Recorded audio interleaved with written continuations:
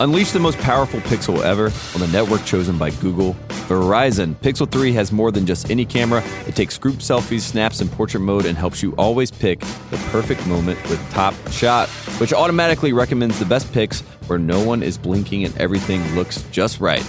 And the Pixel 3 also has the power of Google Lens, which means you can search what you see. And when you get the Pixel 3 on Verizon, it comes with America's best network. Visit your local Verizon store today or learn more at po.st/theringer. Again, that's po.st/theringer. This episode is also brought to you by an all-new season of the Showtime original series, Ray Donovan, starring Liev Schreiber, John Voight, and Susan Sarandon. LA's favorite fixer has left Hollywood behind, but is still putting his unique set of skills to work for the powerful and corrupt in New York City. That's exciting. I love this show. Political maneuvering, dirty cops, and family turmoil threaten to drag him down, but Ray always finds a way to get what he needs for himself and his clients. Don't miss the premiere of Ray Donovan, Sunday, October 28th at 9 o'clock only on Showtime and now GM Street.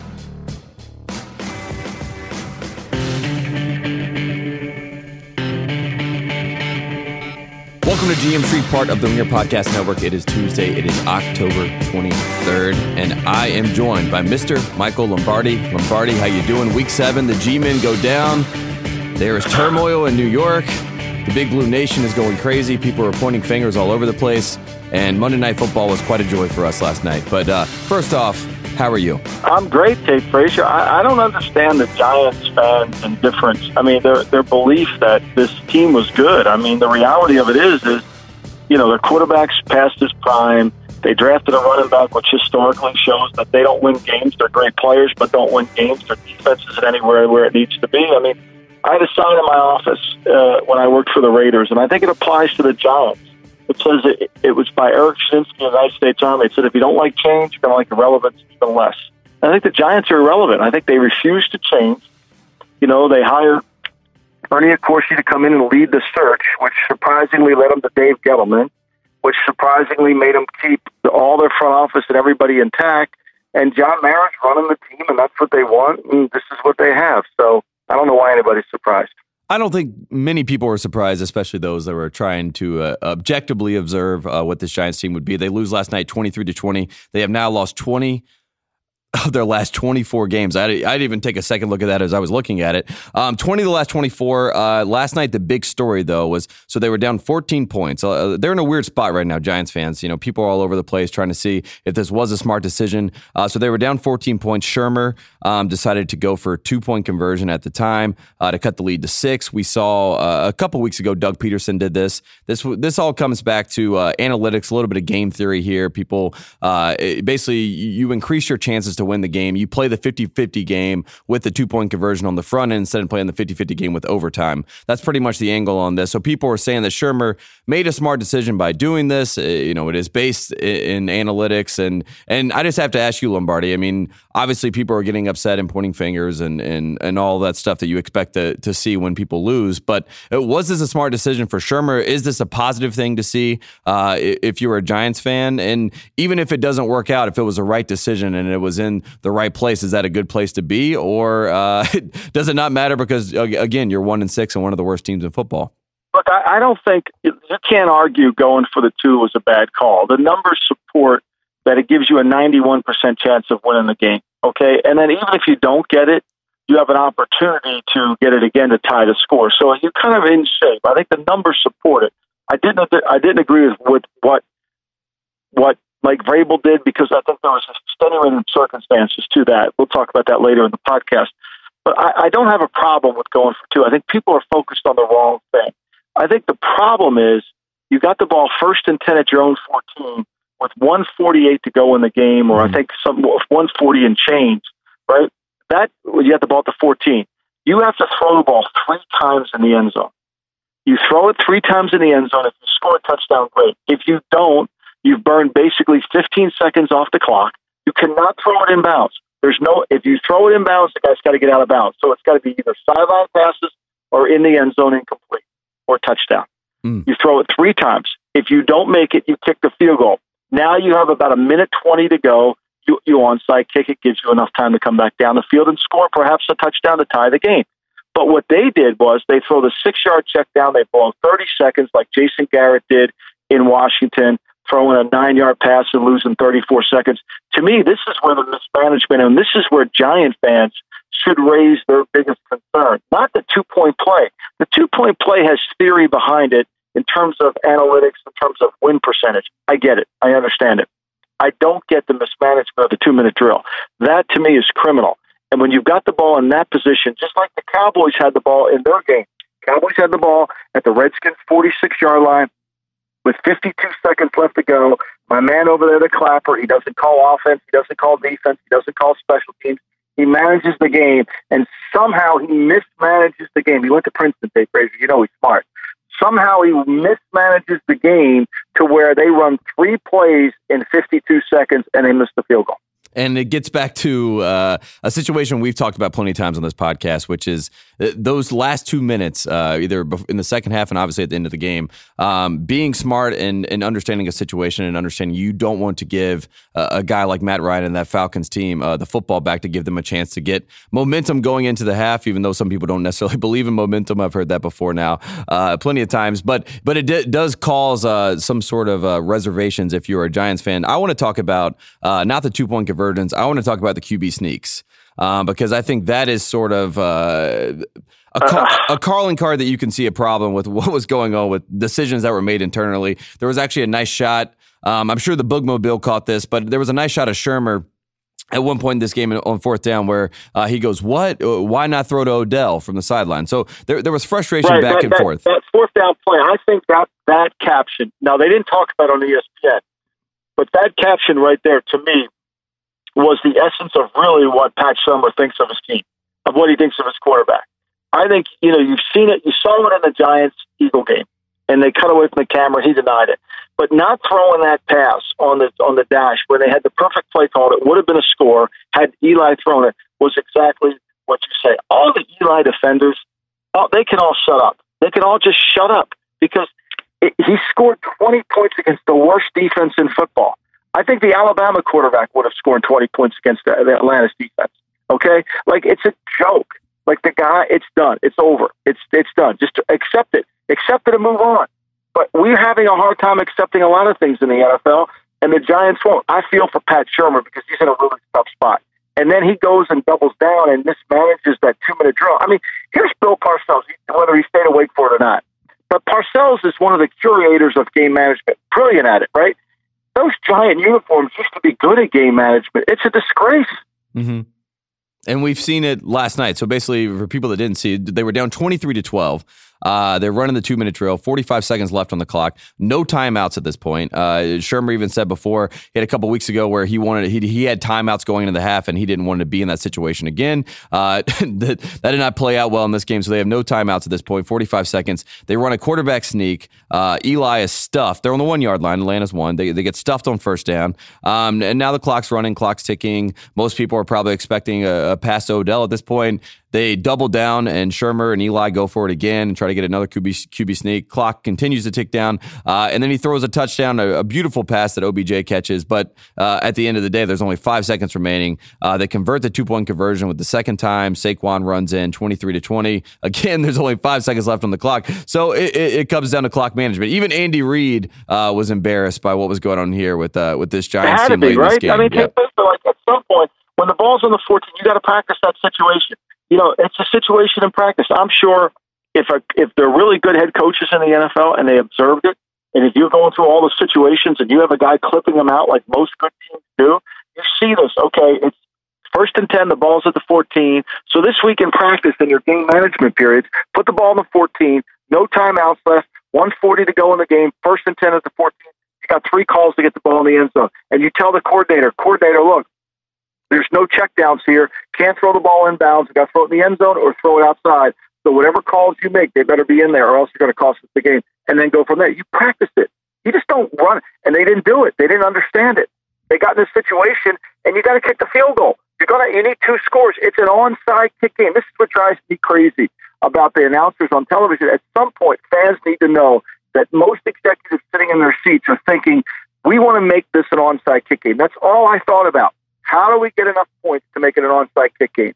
I mean, what I saw when the Saints played, Sean Payton's so far ahead of everybody else, it's comical. Sean Payton's got a 20 to 17 lead. He gets the ball back, makes some great plays. He's got 21-17 lead. They stop the Ravens. The first play out of the gate, he's trying to score because he knows a 4-point lead isn't good enough. He knows he needs to get 3 or 7. He drives it down the field. He's trying to get 7 points. He's not sitting on the clock. He's running his offense. That's what you have to do in football. And most people just won't do it. And one quick note on that game. So Sean Payton goes down, they get the field goal, they get a 7-point lead. And you're thinking to yourself, well, the Ravens have Justin Tucker. He has made 222 straight extra points. It's going to be fine. Looks like it's going to be an overtime type situation. Misses the extra point early in the game, and then, here we are. They lose the game. You know what I mean? It comes back to that situation again where, Sean Payton outwits the Ravens in something that doesn't seem like, based on what past performance and what you expect from Justin Tucker, it happens. He misses the extra point, and the Saints come away with the win. But that's how you have to approach the game. Like, no lead safe. You can't win with just your defense. Nobody's winning with their defense. Nobody's good enough on defense to win with it. You got to help your offense score to win with it, and I think that's what happens. And I think that's one game there. When you sit, did I think Justin Tucker was going to miss it? Hell no. Did I think Drew Brees was going to lead him back for a field goal? Hell yeah. Mm-hmm. I thought he would. I think the Saints' 2-minute defense needs a lot of work. They made the trade for Eli Apple today. They needed another corner desperately. They're playing way more zone. They're playing way smarter in how they approach things. I think the Saints are a sleeping giant. I know they're one of the best teams in the league, but nobody's really talked about them. We're going to see them Sunday night up in Minnesota, which would be a great game. And you mentioned that trade. We'll give you the details of that. So the New Orleans Saints, this just got reported. They made a trade, a 4th-round pick in 2019 and a 7th-round pick. This is being reported by Ian Rappaport in 2020. So they trade for Eli Apple, a guy that played at Ohio State with Marshawn Lattimore, another guy they have on their team. So on that back end, they try to shore it up. There was some rumors that they were trying to trade for Patrick Peterson. Steve Wilkes came out and said that Peterson is not on the trade block, despite what he is leaking from his camp that he would like to be traded out of Arizona. So the Saints kind of they reach for the stars with Peterson. Doesn't look like that was going to work out. So now they settle with Eli Apple, and this could be a situation where Apple gets in a winning culture, in a winning situation, and they tap into that potential a little bit, and we'll see what happens. If the Saints can shore up the back end of that defense, then they really are a team to contend with. Even though, like you said, they already got a are. Chance. Yeah. They really do. And they put all their chips in the middle of the table. I mean, make no bones about it. I mean, Brees is on another year left on a contract. I mean, the Saints are proactive. I mean, they trade for Teddy Bridgewater. Oh, by the way, didn't we say that Jacksonville should trade for Teddy Bridgewater? No, never mind that. Anyway, but they put all their chips on the table, and I think that's smart. I think he sees this team. Look, those draft picks, you can recoup some of those picks later, trade down in the second round. I mean, Belichick's made a living of doing this, right? Davenport gives him a pass rusher. I think that Saints team is set up pretty well because they've got the offense. That offensive line is so good. Their offensive line knocks people off the ball. They can play physical. They can run the ball. He's a great play caller.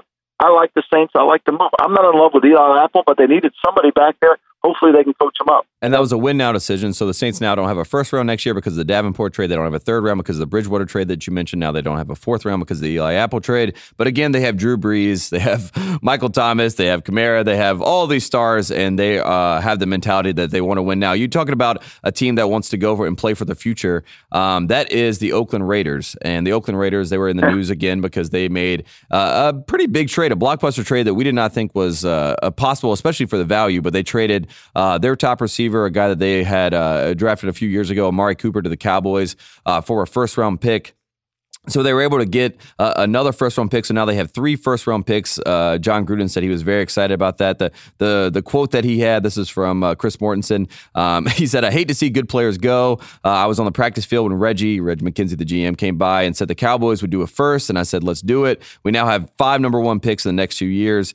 So he's excited about that. You know, obviously, if you're on a 10-year contract, you are playing for the future. I kind of want to work our way back here and talk about more about the value for what the Cowboys got. The Cowboys have traded for wide receivers with first-round picks before. The last 2 times they did that, it was Roy Williams, and the time before that, it was Joey Galloway. We've seen Percy Harvin get traded for a first-round pick. Remember, Randy Moss got traded for a first-round pick. Cooks is another guy. The Rams traded a first-round pick for Cooks as well. The Patriots did as well also. But just looking at that and talking about the value of a first-round pick for Amari Cooper, I mean, was this a smart decision for the Cowboys, or was this like almost a panic decision after losing to Washington? I don't, people have a perception. I heard last night that both the guys thought Amari Cooper's a great player. I don't know if either one have watched Amari Cooper lately. Amari Cooper's not a great player. His burst, his hands are inconsistent. And I said this on GM Street before, his love of the game is certainly in question. I think the Cowboys were really desperate. I think this wasn't a courageous move. I think it was a desperate move. But I think they're compounded. And if I were Jerry Jones, I would have said, if I was working for Jerry, I would have said, Jerry, I wouldn't make this trade. But if you're going to make this trade, see if you can get it lottery protected. See if you can convince the Raiders that if we're picking 15 or lower, you get the pick. If we're picking 14 or higher, you don't get the pick. I'll give you a 2. Okay, would the Raiders have said no to that? I probably don't think they would, because the best offer they had on the table was 2 from the Eagles, which is really essentially a third. And if he wouldn't do that, now that I gave away my one, then the next conversation I would have with Jerry Jones, I walk in his office and I would say, look, we've got to minimize our risk here. So we better sign a quarterback, a backup quarterback, because if Dak Prescott gets hurt, we're going to end up with a top 5 pick. There's just no way around it. And we're going to end up with a top 5 pick. We're not good enough on offense to begin with, but if he gets hurt, we're going to have a top 5 pick. So maybe we should trade for Sam Bradford. Maybe we should take on somebody else, because Cooper Rush isn't going to be the answer. So what he should be doing right now is, how can I maximize that I don't pick in the top 14? Mm-hmm. What do I need to do to this team? And the number one thing he needs to do is get a backup quarterback, because if Prescott gets hurt, he's picking high. I don't like the deal. I think Amari Cooper's overrated. I think his hands are questionable. But now that it's done, I think they should try to work his way through to try to minimize exactly the risk. They won't, but they should. And Amari Cooper on the season, 22 receptions, 280 receiving yards, and a touchdown. My question to you is, there was another guy that you've seen in New England who's become a part of the offense, has sort of grown into it, and that has the talent to be an elite receiver. We both understand that and know that. But Josh Gordon, the guy, he's got 241 yards, 2 touchdowns this season, and the Patriots gave up a 5th round for him, and there were talks that Dallas was in the market for Josh Gordon at the time. So it seems like they could have. It seems like there was other value. They could have given up less to maybe get a similar type player, but they waited it out, and now they had to give up a 1st rounder for Amari Cooper. There was no reports that the Colts officially were willing to give up a 1st, but apparently that was the reason why the Cowboys went ahead and offered up a 1st. The Colts know they're not any good. The Colts know they're going to have a top 10 pick, top 12. The Colts aren't giving up a lottery pick for Amari Cooper. They're just not going to do it. They might give up a 2 for Amari Cooper. They're not going to give up a 1. Mm-hmm. They're not going to give up that pick. And so it's really, the NBA's taught us this. You got to protect your picks, and so if you don't do it, you're stupid. And the fact is, the Cowboys have been on this search for a number 1 receiver. And so they toss that term around, number 1 receiver, like they grow on streets, like they're bed bread. I'm in Ocean City, Benny's bread. He makes 5,000 loaves a day. Like there's that many number 1 receivers. You just got to have Benny's to get a number 1 receiver, right? So Good luck, okay? There aren't. Amari Cooper's not a number 1 receiver. He's not even a number 1 receiver. So the reality of it is they're still looking for a number 1 receiver. Is he better than anyone they had? Yeah. They got fortunate that Sammy Watkins didn't take the deal, because you know what, Tate Frazier, Sammy Watkins isn't a number 1 receiver either. Mm-hmm. So I just think, to me, the Cowboys are, look, the Clapper is convincing them that they got to go. They're not a good team. They're not a good offense. And, they messed up too many things.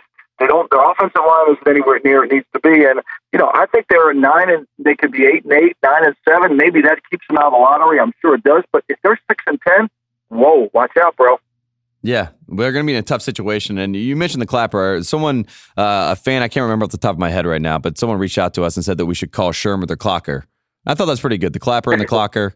We'll keep working on all these nicknames in the NFC. I think that's pretty good. You know what? I'm not hard on Pat Shermer, because I think what fans don't really understand is the plight that he's under. He's dealing with an aging quarterback. He's dealing with an organization that doesn't realize they're 4-20 over the last 24 games. Mm-hmm. They're dealing with an organization that's won 32 games over the last. They've had 1 winning record over the last 5 years. I think he's in a really hard spot. I think it's really unfair to him. That's why I've kind of nicknamed him, because I think I feel for the guy. I think he's in an impossible situation. There's really, the front office there is unrealistic. They really are out of touch with reality.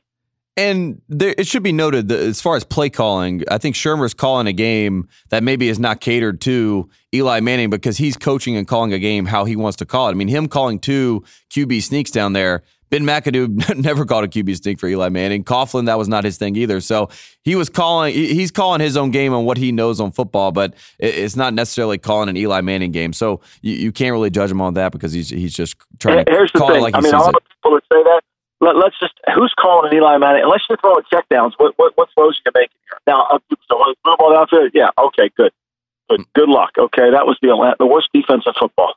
Let's talk about a guy that's under a lot of pressure and a lot of scrutiny. And you talked about the pressure of being a head coach. And we saw, even in a press conference this week, Bill O'Brien came out and said, it is hard to win in the NFL. That is something we both know here on GM Street. A guy that likes to remind us that he is the head coach and that he would like to win football games is Huey Headlines. And Hugh Jackson is back on it this week after another overtime game. This is the fourth time they've been in overtime.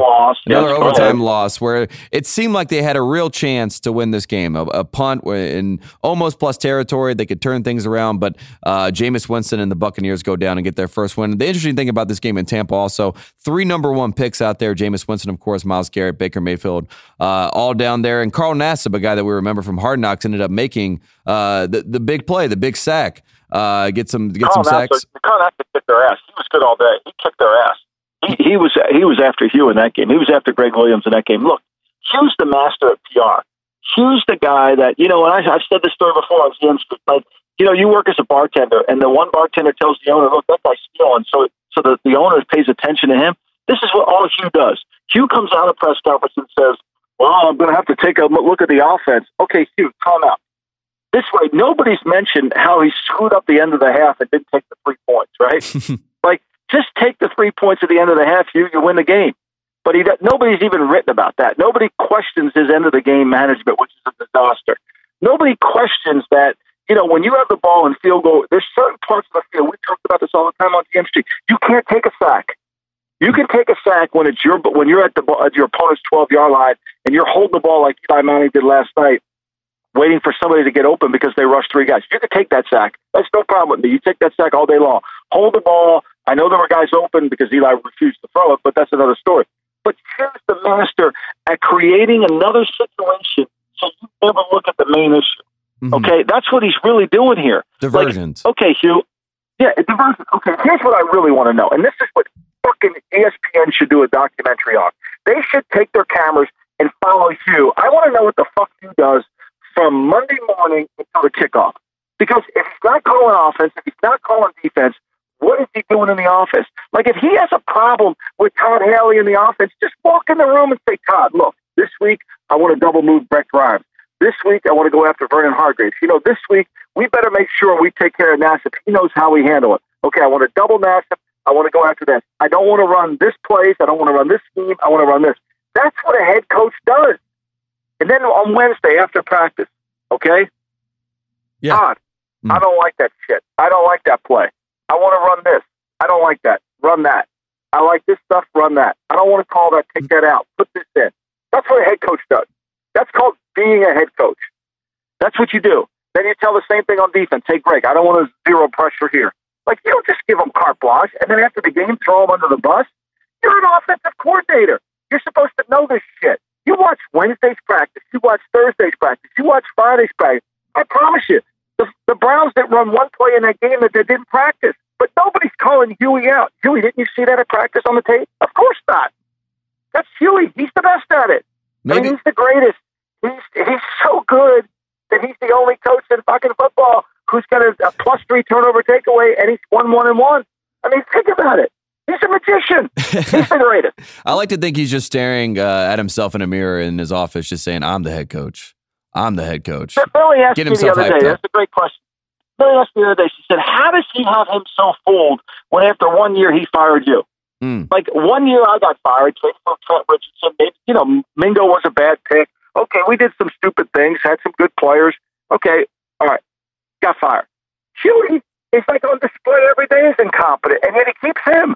Like, I don't understand. I'm confused. I think it's more of I think Haslam is in the Jerry vein of NFL ownership at this point. I think he's in charge, right? They're making those decisions, and if you have someone that's going to agree with your decisions and you can call the shots, then that's how the world works sometimes with some of these things. And good on you. Don't you think Todd Haley went in his office on Monday morning and said, hey, you can throw me under the bus one more time, it's over with for us. Well, like, if you got any problem with what we're doing here, man, speak up. Like, just tell me what you want. You're the head coach. Just tell me. Don't be sitting there at the press conference talking shit. Like, don't throw me under the bus. I'll throw your ass under the bus when I get out of here. Don't you think that conversation's happening? Absolutely. And I think if you're Todd Haley, right, you got to go to Hugh and say, well, why don't you call the plays this week, right? Put the ball back in his court. And Hugh already came out and said he's not going to do that. Right, of course not. He's got Al Saunders, who's his spy. Al Saunders is 127 years old, okay? He's sitting there. He's been on every team in the league, right?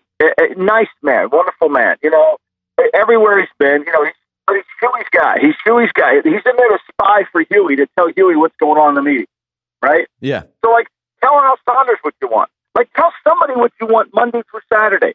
Like, I want to know what Hugh does Monday through Saturday. I really want to know. Like, what is he doing? We should have kept the Hard Knocks cameras there. Just have a Hugh cam. I would love to give Huey an exam. 5 questions, okay? If you could answer these 5 questions, right now, you'd be the head coach of the Browns next week, okay? You're getting ready to play Pittsburgh this week. Who's the L4 on the punt team? He won't know. Who's the L4? Who's the L4 on the kickoff team? He won't know. He won't know. Tell me the strengths and weaknesses of the fourth corner on Pittsburgh. He won't know. But if I gave that test to Belichick, he would have every answer. Now, there's the difference. And Sean Payton would probably have an answer, and McVay, and you can go of down the list. He would. Yes. Of course he would. Sean Payton's sitting there trying to coach his team. He's the head coach. That's what head coaches do, Tate Frazier. They just don't sit back and say, you know, I don't like the way we're running this. You ran it Wednesday, Thursday, and Friday. You ran it every day. Mm-hmm. And somehow nobody runs shit. Yeah. Nobody runs shit on Sunday that they haven't rehearsed at some point during the season. Like, they just don't. Like, we're not in the backyard and you're drawing plays in the dirt. Yeah, to put it in Bruce Springsteen terms, you're not going to just debut a new song if you haven't practiced it with the band, right? You're going to play the hits. No. Like, there's no way. You can just ask little Stevie. They play it a million times before they do it. All right, Lombardi, before we move on, let's take a quick break to talk about Red Dead Redemption 2. Rockstar Games, creators of the critically acclaimed and record-breaking Grand Theft Auto series, are back with their latest blockbuster, Red Dead Redemption 2. Red Dead Redemption 2 is an epic tale of honor and loyalty set in the dying days of America's outlaw era and told across the deepest and most expansive Rockstar world to date. Set in 1899, you play as Arthur Morgan, senior enforcer of the notorious Vanderlyn Gang.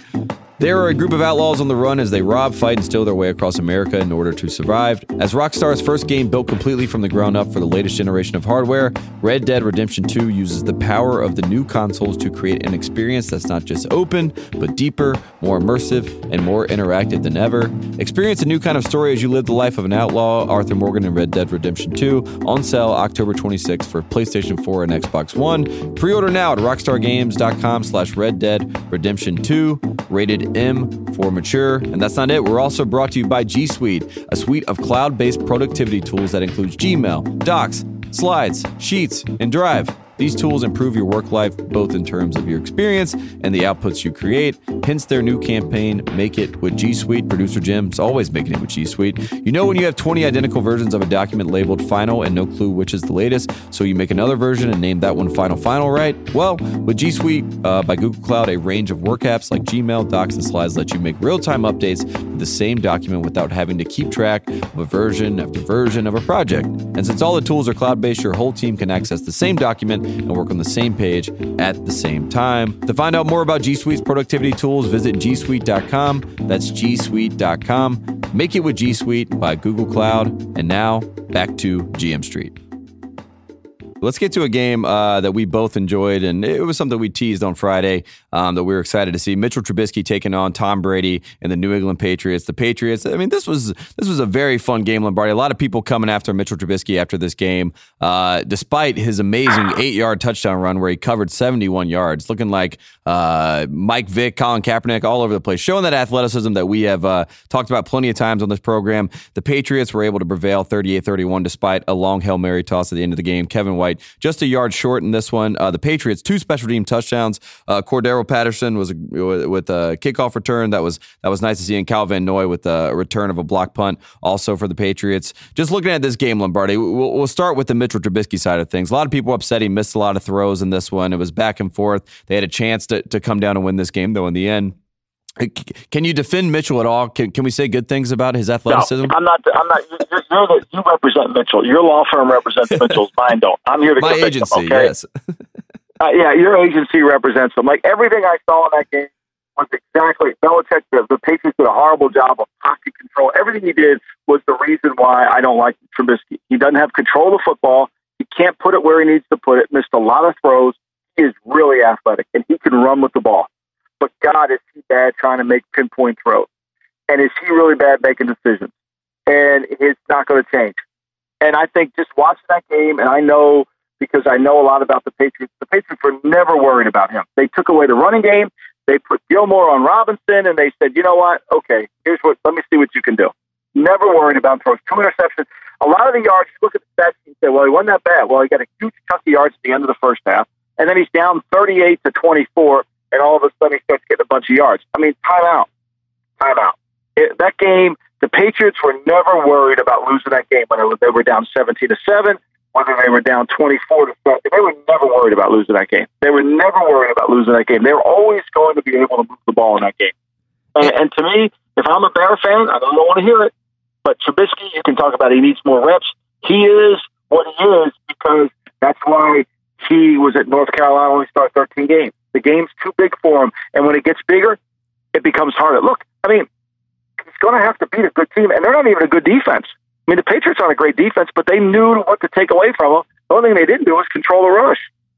And it got in a situation in this game, too, where it was completely a shootout. And Trubisky, like you mentioned, had some of those open throws that didn't quite go through. But can you not be excited as a Bears fan just that you have? I mean, this isn't a Blake Bortles athlete. This is Mitchell Trubisky is a real athlete. I mean, a guy that when you watch him run, you think maybe he could play wide receiver or something. You know what I mean? So there is some. It kind of like is like Kaepernick in a certain way. I mean, you're obviously handicapped by the fact that he can't deliver the ball down the field like a Breeze or one of these guys throwing the deep ball. But you also have this extra layer of defenses have to have a contain on him. They have to keep a spy on him in some capacity because he does have the legs, but is that too one-dimensional, especially with this Bears defense kind of reeling? I think it is, and I think the more he plays Tate Frazier, the more it's going to become apparent, like what happened with Kaepernick. Mm-hmm. And then those throws, he throws the ball out of bounds. I mean, he's throwing the freaking ball out of bounds sometimes. He's got guys open, he throws it out of bounds. A receiver can't even make a play on the ball. You know? Yeah. And I think that's going to manifest itself. And then Matt Nagy, look, I like Matt Nagy, young coach. His quotes after the game, oh my God, he doesn't know what the defense is running. He doesn't know the adjustments. He sometimes is confused when he's watched it. He's admitting all this, right? Like, he's admitting all this. Like, we're paying you $5 million a year to be the head coach, and you don't even know what the calls are. You think he's going to pass my 5-question test? I don't think so. Let's start sending that test out. We're going to get that drawn up for every week, and we'll see how many people send it back. Yeah, I should probably post the 5-question test for every head coach. Can they pass? They're not going to pass it. Of course they're not going to. You think Matt Nagy knows the L4 is on the kickoff return team? No chance. No chance. He's too busy. The opponent, he knows who's on his team. He's got to script out too many plays. We'll give him a break. We'll give Nagy a break. Of course. I'm still buying in. Mitchell hasn't had enough starts. I think he's going to find his footing. I like the athleticism, Lombardi. I do. That's because you're getting paid $250 an hour. You know, you're a high-priced lawyer defending Mitchell. You want to keep the case going. Yep, no comment on that. I'll plead the fifth. Let's talk about another game that was big this week and a lot of eyeballs. In a game that completely flipped after the first three quarters, and of course I'm talking about the defending champs and the Carolina Panthers. Panthers were down 17-0 heading in to the fourth quarter. But the next three possessions that they had, they come down, they scored touchdowns. Cam Newton had a nice, beautiful jump pass to Torrey Smith on fourth down when it looked like all things were not going to go well for back-to-back weeks for Cam Newton. He said he believed in himself, put the cape back on, went in the booth, became Superman, and led the Panthers down. And that defense, the Panthers defense, that they obviously, that is the starting point for everything good that they can do. Luke Kuechly, 14 tackles on Sunday, 4 of them for negative plays against the Eagles. And the Panthers, yet again, we talked about it on Friday. You mentioned on Friday, the Eagles have struggled with this Panthers team. And although everything looked great for the first three quarters, they were not able to get a big enough lead against this team. And Cam Newton and those guys came back and made them pay. You know, it was a great game. I watched it. You know, I was at the casino this weekend. I was at the Ocean Resort and Casino with a decent show doing it, and so I sat down there. A lot of Eagle fans in the book, you know, and everybody was upset because all the money was on the Bears. All the money was on the Bears. So when the Patriots won and covered, it was hilarious. Everybody was deflated. But this game was even more so because this game was, it was so dominant by the Eagles. I mean, the Panthers couldn't do anything, really. I mean, they had a lot of drops. Eagles defense was putting pressure on Cam pretty much the whole game. And then the third quarter, they scored to make it 17-0. And then all of a sudden, Eagles only convert 1 third down in the fourth quarter. And, they got a penalty. They got pushed back. And then when they got the ball, when it was 17-14, they go 3 and out. They try to run the ball, don't get anything. Try to screen, don't get anything. And then Bradbury makes a great play on a 7 cut. And all of a sudden, the Panthers come right down the field, and it takes them 4 downs to get the 1 first down. But then it was over with, and then the Eagles have a chance to come right back in the game. And you think, oh my gosh! But Wentz just made some decisions on that last drive in the red zone, and this is really the essence of the Eagles' season right now. Is he made decisions in the red zone that hurt him? He's got the flat open over for a first down. If he just takes it, doesn't take it. He's got the in cut on the 4th down play. If he throws it early, he's going to be a first down at the 1 or 2, and they're going to try to win the game, and he doesn't take it. The Eagles last year were 51% on third downs in the red zone. It's remarkable. They were 3rd in the NFL, really good. This year, they're 31st in the NFL. They're 21% on third down. They've only converted 4 third downs in the red area out of 19 attempts. That's the essence of their season, Tate Frazier, and that's where they've not been able to do it. And I think that's the big issue. And then they can't really get control of the run game. They miss Sproles. They miss Blunt badly. Mm-hmm. Blunt ran hard against Miami. Like I said on the podcast, he's bigger than the linebackers from Miami. He ran harder than them, and so they missed him. And I think, to me, what Peterson did after the game was ingenious in this sense. Is he don't like coaching as the lead dog, right? When you're the champ, right?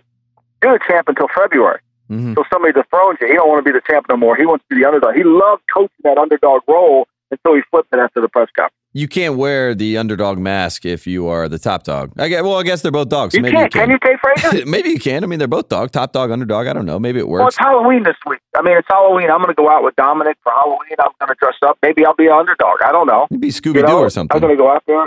There you go. You could be Scooby-Doo. Maybe that's what I should do. I think Dominic's going to be Super Mario. I think that's what he's going to be. So I don't know, whatever he's going to be. But I'll tell you one thing, Tate Frazier.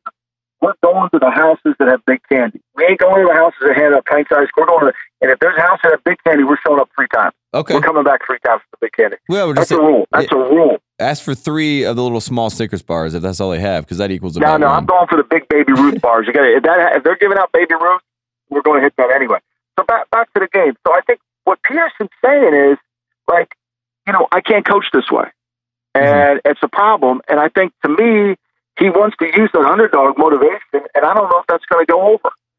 And I think one thing that we pointed out last year a lot with this Eagles team was they always played left-handed, or they would always do things that kind of kept you on your heels. And I think Wentz, you mentioned some of those opens. Sometimes they're just not even. It seems like they're still leaning into trying to be different and trying to make the tough play instead of the right play or the easy play. And I don't know how much that is trickled down from the top or just trying to fall in line with what they did last year. But things haven't quite bounced their way so far. And maybe if they're able to clean that up and they watch the tape and Peterson's like, hey, Carson, you just got to make this throw in the flat here. This is easy. You just got to make a quick decision here. This is easy. You see it. We see it. I know what you're trying to do. I know what we have done before, but just take the easy play for now, and we'll work our way back. And it does feel like that Eagles team, especially going into this next week, they have a chance to kind of right the ship a little bit.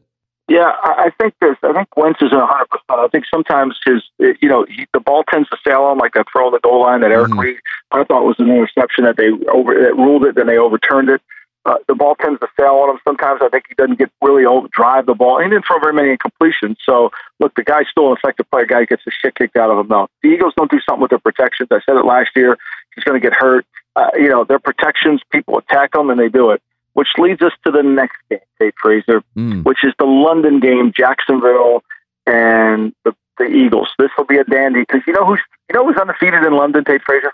Bortles, he's the king of London. We love Blake Bortles in London. Everyone in England loves Blake Bortles, but he's going over there to take on the Eagles. This is basically a home game for the Jaguars. They're London's team, and I agree. I think there's a chance because you just got announced, right? Bortles will start. Kessler will not start this game. Bortles will start, so we have a shot. But he's on a short leash. On a short leash. Here's the real issue, Tate Frazier. It's and I wrote about this in the Athletic.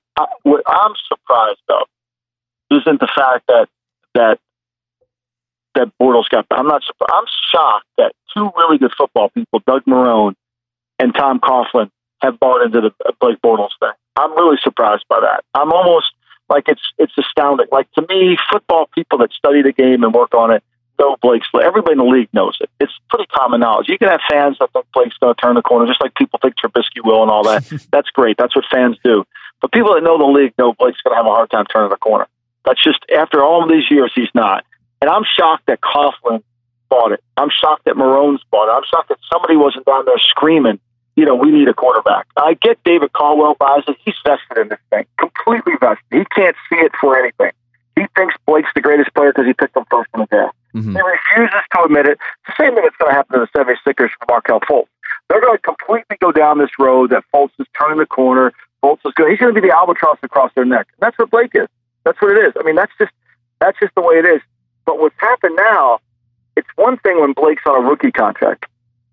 It's another thing when Blake, you give him $54 million and $26.5 million of it guaranteed. Because some of those guys in the locker room are saying, "That was my money, man. That's my money you just gave that asshole. Mm-hmm. I want my money."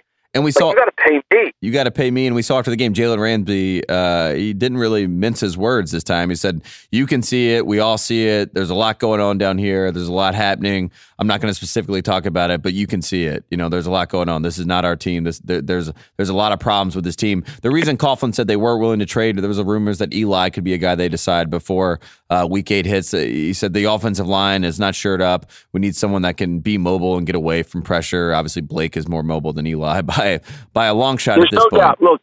As much as I attack Blake, whoever they get, their line sucks. Their line's not very good, but they can do some things. I mean, just think about this, Tate Frazier. It's amazing how narratives never really get changed. Okay, and we kill the Giants for not drafting Darnold or not drafting a quarterback. But how about, could you imagine Patrick Mahomes on the Jaguars?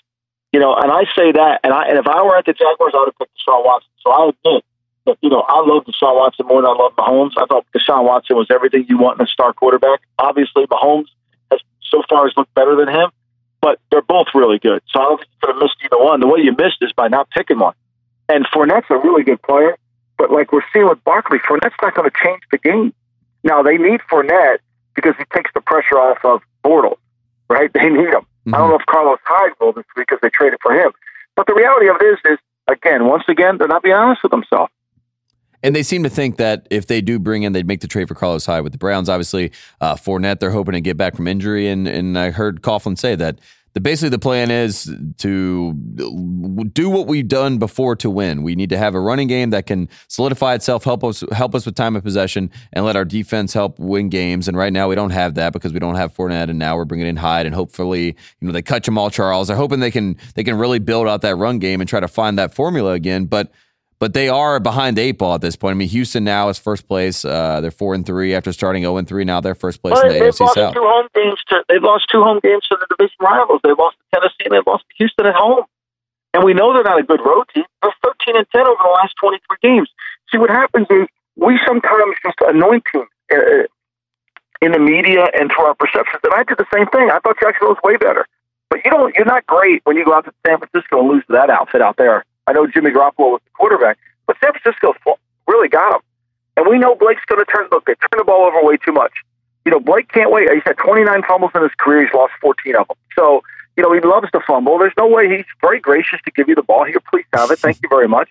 It's like, come on. At some point, it starts and ends with the quarterback. If you can't get that position right, you're not going to. And that guy's in the locker room, Jalen Ramsey, those guys down there, they know it. Mm-hmm. They know it. You can't put lipstick on a pig and make them pretty. And I'll give a little spin zone here for the Blake Bortles Facts fans. This was his first interception-free game since Week 3. So congratulations. That's so encouraging. Way to go, Blake. You always have those little nuggets that always make it so much better. That's going to make, I'm sure driving home after that loss, well, at least Blake didn't throw an interception. Oh, that made me feel good. Oh, it's so good. We're going to take a quick break here, and then we're going to come back and talk a little bit about some of the bigger narratives in football, and then we're going to do our awards for Week 7. And a quick break. We'll be right back after this. Guys, you've heard me talking about this for weeks, yet some of you are still watching football from the sidelines. Whether you're an expert or rookie, you should be betting at MyBookie. If you're the kind of guy that likes to bet a little and win a lot, MyBookie gives you the chance to create a big parlay. Pick 3 teams to win, and if you hit all 3, you'll turn $100 into $600. There's so much to bet on. We got the World Series, NHL hockey, NBA, primetime fights, football, of course. MyBookie is the one bet I know you'll be happy with all year. MyBookie has been in business for years. They've got great online reviews, and their mobile site is easy to use. If you're on the sidelines, now is the time to get in the game. MyBookie will still match your first deposit dollar for dollar, but you've got to join now because they'll be putting that offer away soon. Log on to MyBookie right now and double your money. Use promo code RINGERNFL, and they'll match your first deposit 100%. That's promo code RINGERNFL. You play, you win, you get paid. Back to GM Street. All right, we are back. We do this every single week. We talk about some of the bigger narratives that are coming out in the world. 2 of the biggest teams, and we've talked about it so far on this program plenty of times, maybe not even enough at this point, but the Kansas City Chiefs and the Los Angeles Rams. We'll get to the Rams later. First, I want to talk about Sunday Night Football and what we saw from that Chiefs team. So Pat Mahomes comes out. The defense really, they probably had their best performance of the season. They hold a season low 239 yards, 10 points to the Bengals. Mahomes throws for 358 yards, 4 touchdowns, and they rout the Bengals 45-10. The Bengals, again, 0-6 Sunday Night Football. That is not a place they like to play since Andy Dalton and AJ Green have teamed up in 2011. So those are the basis for what we saw. But talking about that Chiefs team and what we've seen from Mahomes, and obviously there's a lot of people talking about MVP chatter for him at this point. But the Chiefs look like a legitimate threat across the board. And the Bengals are, as you've described them, a really good team, not a great team. So to do that to a really good team on Sunday Night Football in primetime was, pretty good PR if you're a Kansas City Chiefs fan. Yeah, I think what people really don't understand about the Chiefs is they're really good in the kicking game. And so as good as they are on offense, they're really good in the kicking game. And then they really are good at scoring points. I think they've scored now 42 points on their first drive out of 49 possible points. I mean, that's really remarkable. So their first drive, they don't get field goals, they get touchdowns. And so, they play from in front. They're good on third down defense, even though they stink on defense. Okay, so let's just break down the situations. They're really good on third down defense, so they can get off the field, they get the ball back to their offense. They can run the ball, they can run the ball at you, they can throw it down the field, they can throw a control passing game, they can beat you with a lot of different weapons. And then their kicking game's really, really good. And you got to beat them in the kicking game. You got to be able to cover kicks against them. You got to be able to handle their punt return game. They can control field position with you. So they're good in 2 of the 3 areas. And then their defense has some game situational elements that are good. I think they're a hard team to play. And then add into it, which is why I thought Cincinnati had no chance to cover the spread or no chance to be competitive. Add the crowd noise into the Cincinnati's offense, which they can't hear. They can't get their running game going. And then Andy plays the tempo of the game so well that, he scores points. I mean, look, of course, we never talked about it on Sunday Night Football, but, what they did at the end of the half, they make it 24, the game's over. And so now you're trying to catch up on the road with crowd noise and you got to throw it 50 times. You've got no chance. You have no chance. So, I think Reed's the coach of the year, and I think Mahomes is clearly right now the favorite to be the MVP, without a doubt. And I thought that you would like this stat. So the Chiefs actually put this out. Sunday was the first game since 2000 that the Chiefs did not punt in a game. So that just says something about the power and how dynamic this offense is under Andy Reid this year with Mahomes. And it's almost like we've taken the safety off. What Alex Smith taught Mahomes how to be a pro last year. That was nice. Everyone was very excited about that. But now that Mahomes is coming, he's revving up the engine, and they look. I mean, even Hunt is a guy that seems almost forgotten at times with this team. We talk about Hill and all these other guys, and Hunt has this amazing game, and you forget, they have this great running back who can also do a lot of things in the passing game as well. Right, and weather's not going to factor them. Weather's not going to bug them. They're good in the kicking game, and so weather's going to not really bug them. They're not they don't need perfect carpet to play fast. Hunt can power you, and they can play with some physicality, and they do it by formations. They do it by scheme. So they're so good. I mean, look, the Rams are the same way. When you take all the window dressing off the Rams, they come down to running the football, play action pass, and get it down the field, and you're going to have to hold them. You're going to have to play really well. You get 12 series in a game. You got to play really good for 8 of those series because they're going to get the game's going to be in the 20s. You're not going to hold them very often to 17, 20 points. The game's going to be in the 20s. So you got to figure out how you get that game how you get 20 points, how you limit your possessions against them, and how they limit what they do. So, to me, again, I keep saying this on GM Street. offensive football is where teams are today. That's why the Saints are so good. That's why the Rams are so good. That's why the Chiefs are so good. And that's why the Patriots are so good. And let's talk about the Rams. So the Rams moved to 7-0. A very quiet bid for a perfect season is slowly happening behind the scenes with this Rams team. Somehow, I don't feel like it's become to the forefront yet, but maybe it will. They win 39-10 this week. They beat the 49ers, of course. A game that we were, you thought on Friday, and we kind of talked through it. That I'm an idiot. I wish you would have called me an idiot before. No, we I'm just an thought idiot. that maybe. I hate the 49ers team. We thought they could slip up. Mickey, my son, says to me, Dad, you hate the 49ers team. Why would you do that? And I'm like, because I'm an idiot. I thought they would keep it close. I hate the 49ers defense. I hate their defense. Like, their defense is everything that I don't stand for. It's battleship football. It's guess. Oh, we hit, guess. Oh, we hit, guess. Oh, we good up 28 points. I keep having faith that they can run the ball. And then I look at C.J. Beathard. There's a great story about Coach Knight, Bob Knight. He was getting ready. You'll appreciate this. He was getting ready to play LSU, and they had Shaq. And they asked Coach Knight. They said, "Coach, look at LSU. They got all this talent, and how are they going to do it?" And then apparently, Coach Knight said, "I look at LSU and I see all that talent. And I wonder, and then I look at Dale Brown and I know everything's going to be okay." Well, that's kind of the way I feel about the 49ers. I think Kyle's going to make them better. And then I look at C.J. Beathard and I know I shouldn't look better than that. You know what I mean? It's ridiculous. C.J. Beathard's a great, tough kid. He's just not an NFL starting quarterback. Can C.J. Beathard be the bad equalizer instead of the great equalizer? Yeah, that's what he is. Turns the ball over, thinks he's better than he is, out to prove something, doesn't play within himself. Look, I think the 49ers will at least, they're going to get a high draft pick. They're going to get a high draft pick, and, they've already had one, Solomon Thomas. I can't find him. He must be in the FBI's database in America's Most Wanted, because I can't find him make a play on the tape. He may be on the Lamb. Arms. Yeah, he's on the Lamb. The whole 49 team belongs on the Lamb. Let's be real honest. They're playing the Cardinals this week. Wonder what that viewership's going to be like. How would you like to be the TV announcer for that game? Oh, my God.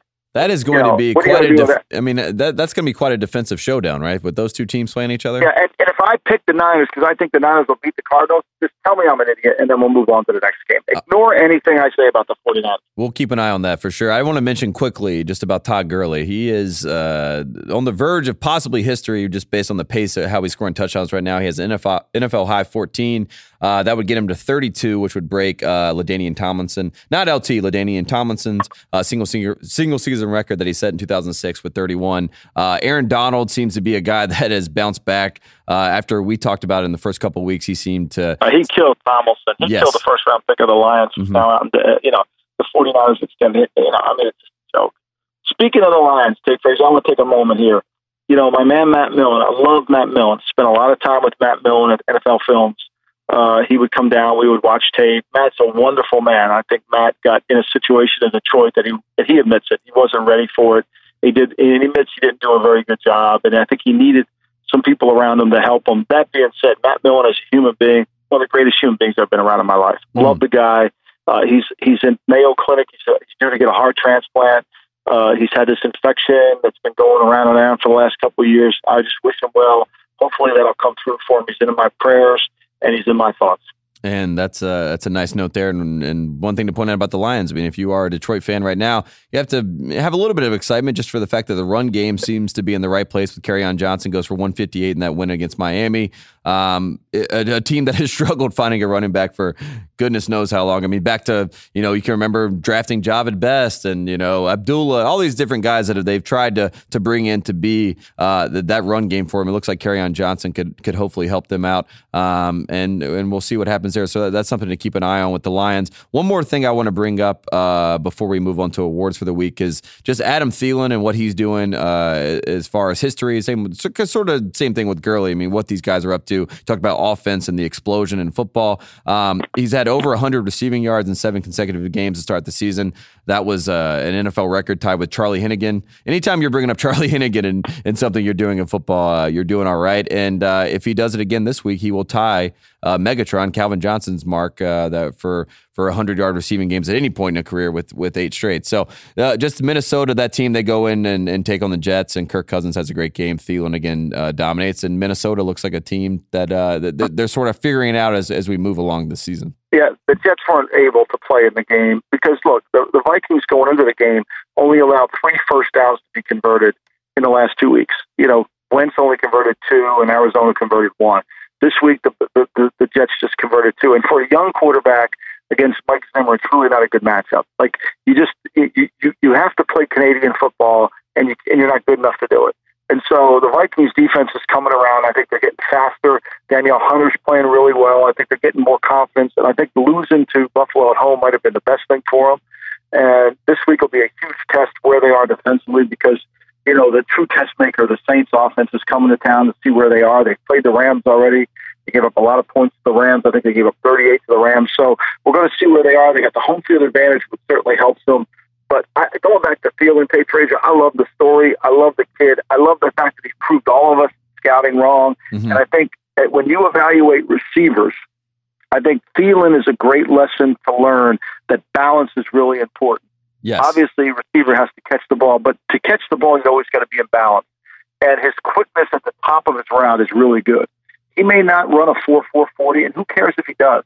But in and out of his cuts, he's really good. And his body control at the top of the route is really good because corners can't read. If his arms, when you watch a receiver and their arms are always flapping, running routes, the corners know he's getting ready to cut because he's trying to slow himself down.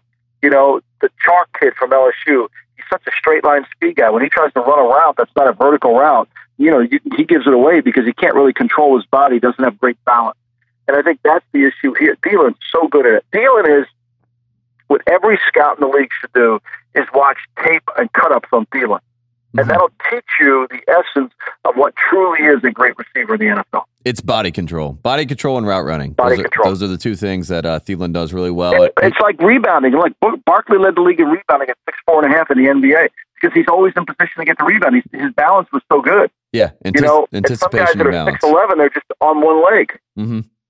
Because you don't do the fundamentals when you can do it easily. You know what I mean? But when you know that's going to be the difference, sometimes you work harder, and that's the difference in how you play. Let's get to awards for the week for Week 7. This is, of course, something that we love to do here. The first award, time to go on the Lamb. You teased it a little earlier for a couple. Solomon Thomas and the whole 49ers team should probably go on the Lamb. 49ers. I think Kyle Shanahan's in a tough spot. I know they got a bunch of guys hurt. I think he's got to reevaluate where he is organizationally. After 2 years, this is not where he needs to be. He's got to improve his talent base. I think he's got to look as one of his friends, defensive coordinator. You need an elder statesman in that room with experience to help him. John Lynch doesn't know his job. He's never done a GM job before. He doesn't have that. I mean, they need some people with experience in their business. They need it on defense more. I think that's the advantage Sean McVay has by having Wade there. Huge advantage. I think they need to go on the Lamb. Is there a chance a guy like a Bill Polian type guy would go to take a job like that as a consultant and sort of like what Jerry West does? The best guy, and he's got his dad sitting. His dad should just come in and help him. Yeah, or his dad should just go help run the defense or something because they're just not good enough, and their talent evaluation is off. I would love to see the Shanahans reunited on the West Coast. We will see if that's possible. No doubt. Next up, we have the Fred Palermo Award for the best prep for the week, and you have the Detroit Lions with this one. I love the Lions. Johnson was good. I love the Lions going in this game, even though the Dolphins were 8-2 with temperatures above 81 degrees. I never trusted the heist to make plays 2 weeks in a row. I mean, that was a gimme putt there. And the Lions, Stafford can move the ball. The Lions, everybody hangs on to the Dolphins. DVOA this, DVOA that. Like, watch the tape. The Dolphins aren't any good. Just watch the freaking tape. Like, I don't know what their numbers are. I mean, they were number 2 in the league in DVOA in week 2 of the season. Okay, now look, I know things even out, but nobody that plays Miami thinks Miami's any good. And Miami's not good enough on defense. They're not good enough in their scheme, and offensively, it's all just a bunch of long handoffs. They're trying to manage the quarterback, and so the thing I really was happy about Miami this week is they finally, they ripped me again for saying that Devontae Parker was available. Oh, Lombardi's full of shit. He's not available, and of course. Now everybody knows he's available. It's open. But I get no apology, Senator. I got no apology. This committee owes me an apology, Senator. That's what we need. From, Tate Frazier? No, what's that from? That's from The Godfather when Frank Fantasia left. Yeah, they owe me. Yeah, that checks out. I wish you were here in person so I could see the real, the acting that went behind that. And then I really got it. I can do that scene. Over the phone, it's not enough. You know what made me think of that scene last night when they kept showing Peyton Manning in the box? Yes. It was almost like he was he was Frank Pantangeli's brother when he comes in the courtroom. Yes. Because now everybody won't say a bad word about Everyone's Eli. scared. Yeah. You know, it's like, everyone Peyton's tightens up. Yeah. You know? No one's talking at that everybody point. tightens up. Peyton's there. They keep going. So, like, nobody wants to say a bad word about Eli because Peyton's there. You know, Vito Pantangeli's in the audience. Like, nobody wants to, okay.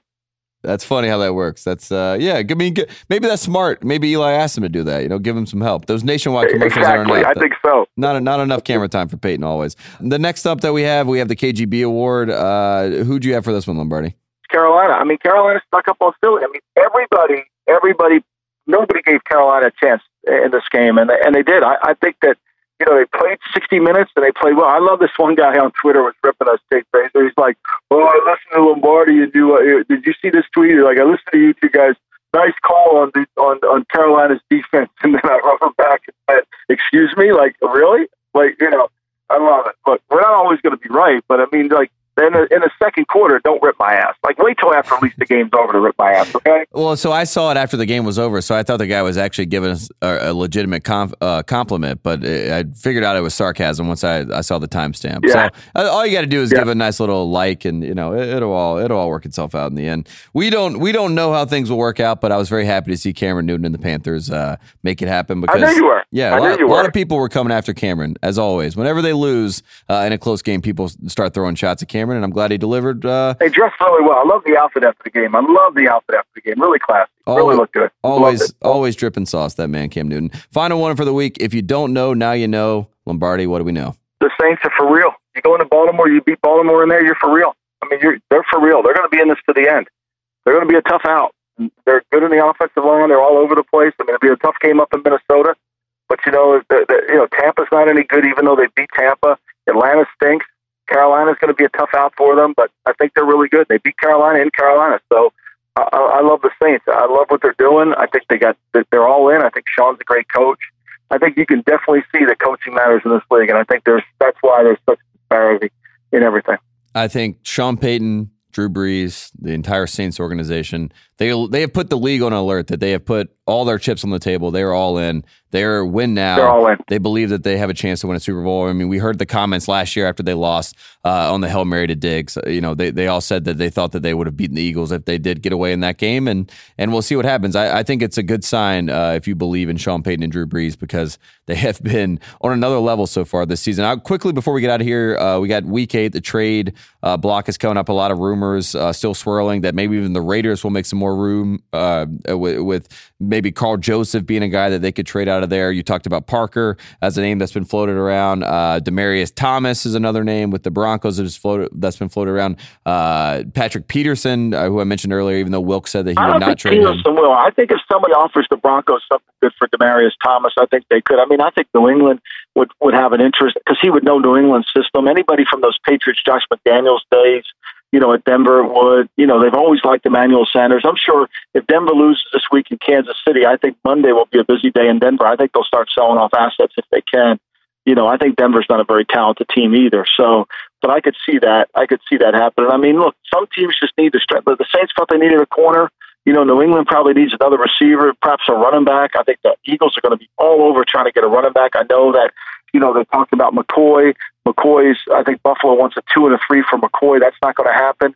But, maybe Buffalo lowers their demands, and I think the Eagles will be in there for a running back somewhere if they can find one. So it'll be a good week, and we'll be able to talk more about it on Friday, and then on Tuesday next week we'll cover it. Absolutely. We'll keep an eye on all things NFL trade talk, and there's a lot of rumors swirling about a lot of guys. So we'll see what happens there, and a lot of teams that are trying to contend. And when you see teams like the Saints that are unafraid to make moves, that there's usually a ripple effect there, and other teams will react to that, and we'll see what happens, especially on the AFC side of things.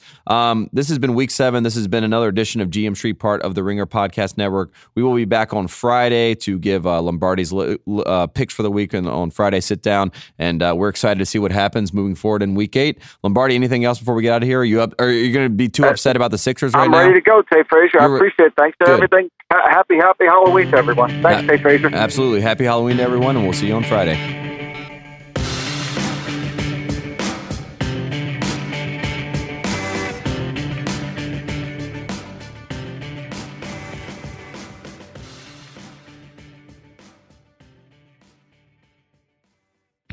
From the creators of Grand Theft Auto 5 comes Red Dead Redemption 2, an epic story of honor and loyalty set in the dying days of America's outlaw era and told across the deepest and most expansive Rockstar world to date. Releasing for PlayStation 4 and Xbox One on October 26th, Red Dead Redemption 2 is available for pre-order today at rockstargames.com/Red Dead Redemption 2. Rated M for mature.